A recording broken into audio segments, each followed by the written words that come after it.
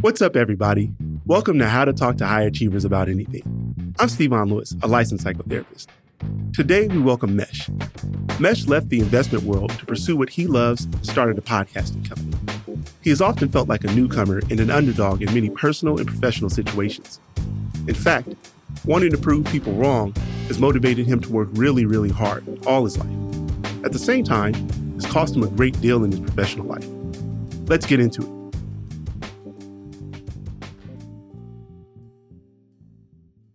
My name is Mesh Lakhani. I'm the founder of Lola Media, as well as the co-host of shows like Founder Stories and Better Call Paul and Talk Money. I started my career in the investment world, and as much as I liked investing, I didn't like running a fund. And so I decided that I would leave that and go learn how to do podcasting. And I spent a long time doing that until I was ready and said to myself, look, I think I can actually do this. I think I could create a universe of shows that entertain an audience, that approaches people that felt left behind or have felt that something wasn't created for them. I think that anytime you want to start a company, you have to have conviction that you're good at doing this and you're solving a problem that you think others personally or potentially cannot solve. And I think that you do need an ego to do that. I think a lot of us grow up with a chip on our shoulder. We feel that we are not good enough or we haven't been validated enough. Since I was a kid, it was like, I didn't get on this team, or I was supposed to be in NHS, which is the National Honor Society, but they didn't give it to me. And that has followed me a long time. You know, and a chip on your shoulder is another way of saying you have a little bit of an ego and you're trying to prove people wrong. And I do think that can be a really, really great driver and motivator. You know, you do want to prove people wrong and you want to say that, hey, I might be an underdog here, but you carry all those chips on your shoulder. You carry all the toxic traits and, you know, feeling like you want to get back at people. And you really do need humility. You can't just be the guy who like hates everyone and wants to be an asshole all the time. That's been an interesting balance for me to figure out. My ego is essentially my alter. It's an alter ego. It's a separate personality. Not like I'm fucking crazy or something, but it's like, it's the person that comes out, thinks that they're defending me and doing the right thing, but they actually cause more collateral damage than anything else. Let's call this alter ego Meshy. And I think it started coming out more when I was in my early 20s and I didn't understand what all my frustration was, whether it's rejection or just feeling like underappreciated or just feeling like people didn't get me and just kind of discounting me. And again, the whole underdog syndrome. But then over time, it ended up just making me more of a bitter person and an angry person. I remember when I was working on this music discovery like app. And I remember talking to a very, very influential tech, not only investor, but he writes amazing work. And I remember him telling me like, look, I really like this idea, but I think you should go this way. Don't go the way of record labels. And I remember I just was like sitting there and I was like, well, I'm going to do it. But he knew from his experience that those conversations are not going to go anywhere. And I just completely ignored him. And I was like, nah, I don't need this guy telling me, you know, what to do. Like, what does he know? I can prove him wrong. And he was exactly right. And I remember thinking like that was a relationship that I really wish that I had gone back to and gone back for a couple more coffees and learned from him. I have a tattoo. It was my first tattoo on the inside of my arm that a friend gave me a long time ago. And I'm not much of a religious person, but I identify culturally as a Muslim. And the Prophet Muhammad, there's a paraphrase quote from him that's the real strength of a man lies in controlling his wrath. And obviously wrath is like a biblical term. It's a historical term. In this case, it means the real strength of a man lies in controlling his ego. And it's easier to get mad. It's easier to throw things and say no and, you know, put your pride up than to sit there and think about things and try to go through those emotions and figure out what the best answer is there. I think the most important thing about being a leader is that humility and setting your ego to the side, because that's where it could do the most damage. I also think it's about the team that you're creating, like making sure that they're happy in their job and they love working on this, because if they love working on it, then we're just going to continue to make great stuff for the audience that we're trying to build for.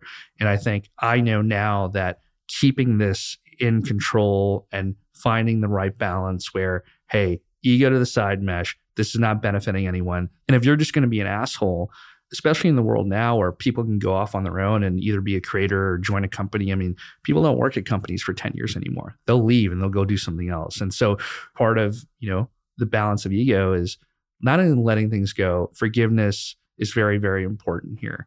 And just assuming that other people are going through shit as well and don't take things personally, especially in your personal life, but in this case, your business life, and especially when you want to be a leader.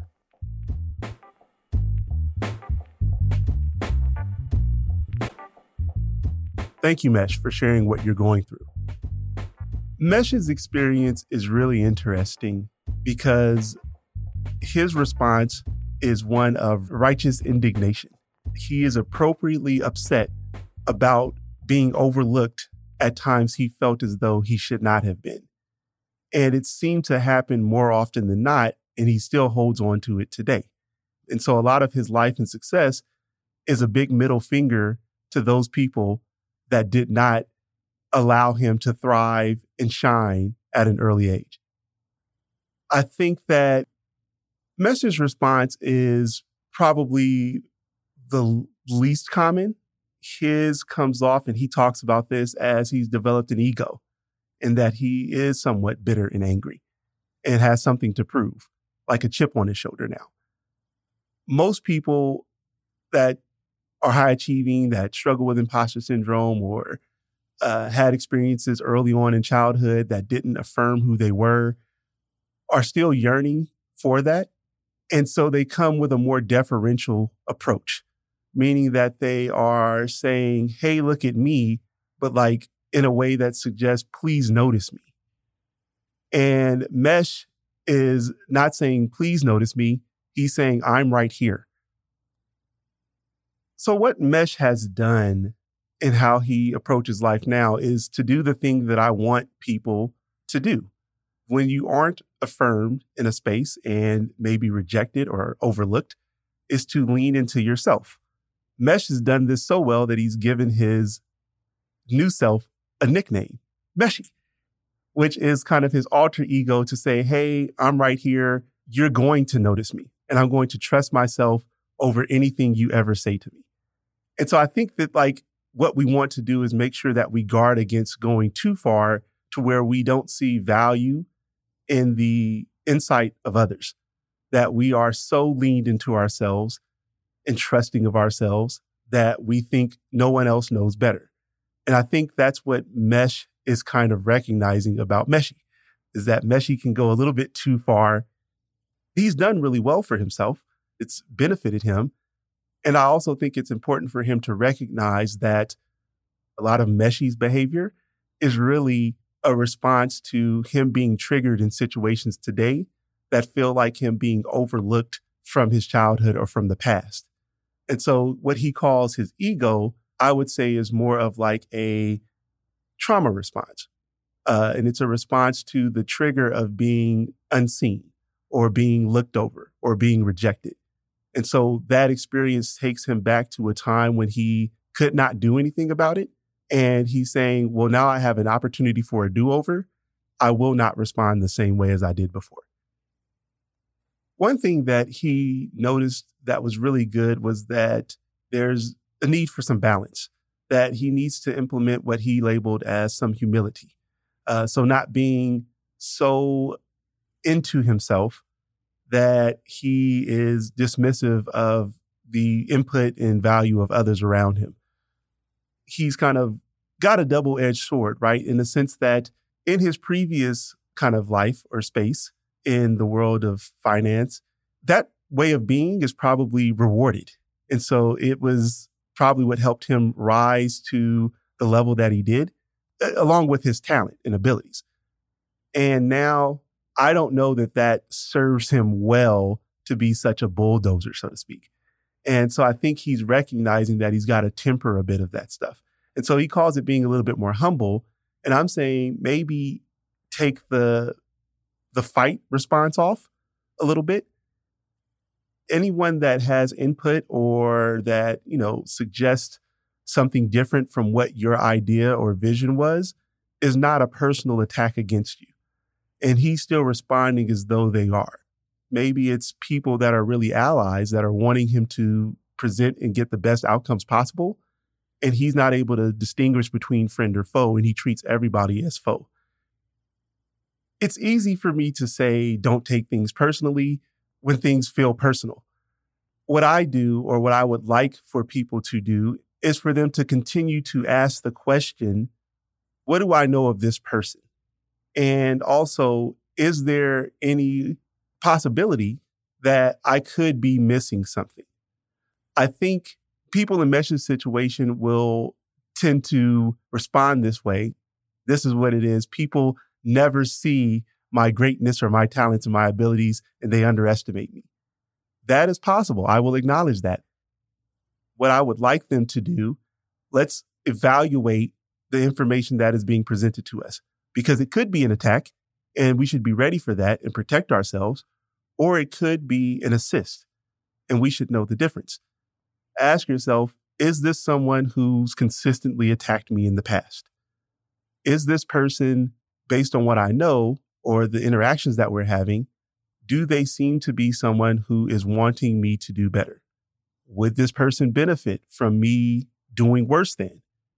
And is there anything that I might not know that this person could know? The goal is to get more information so that I have a better picture, or someone has a better picture of what's going on for themselves and for others. When I say something like, what do I know of this person? I'm asking you to ask yourself, is this person terrible? Are they a horrible person that consistently takes advantage of people? Have they ever helped people in the past? Who are they in relationship with? Are they in relationship with people that consistently take advantage of other people? Are they in relationship with people who are really successful and do well in life? We want to collect as much data as possible to support our way of thinking or our response. And so we don't want to go through life having a feeling and then operating or responding to the world based on that feeling without having done further investigation. The little tweak I would have people make who may have had an experience similar to Mesh is for you to lean into yourself in a way that says you are clear about who you are, and you don't need to prove to others what your skills and what your talents and what your abilities are. You don't take the responsibility on forcing or feeling the need to force people to see your greatness, that you can recognize that you're great without other people being able to acknowledge or see it. And I know that that doesn't feel as good because we want others to know and recognize our contributions. And we have to acknowledge that sometimes people aren't skilled enough to be able to recognize it, that they have their own stuff going on that prevents them from being able to see the good in front of them. I don't know that we all have the personal time or luxury to be able to address each person that we come into contact with and take them through the journey to be able to see all that they need to see. Sometimes they're just going to have to miss out on the good that is you. And that's a wrap. Thank you so much for listening to How to Talk to High Achievers About Anything. We have really big plans for our show, and we want you to be a part of it. We want to hear about your successes and challenges, your sacrifices, the ways you've celebrated, and what's ahead as you grow. Send our producer, Virginia, an email, and we'll get your story on the show. She's at virginia@lwcstudios.com. How to Talk to High Achievers About Anything is an original production of LWC Studios. Virginia Laura is the show's producer. Kojin Toshiro is our mixer. Juleka Lantigua is the creator and executive producer. I'm Stevan Lewis. On Twitter and Instagram, we're at Talk2Achievers. Bye, everybody.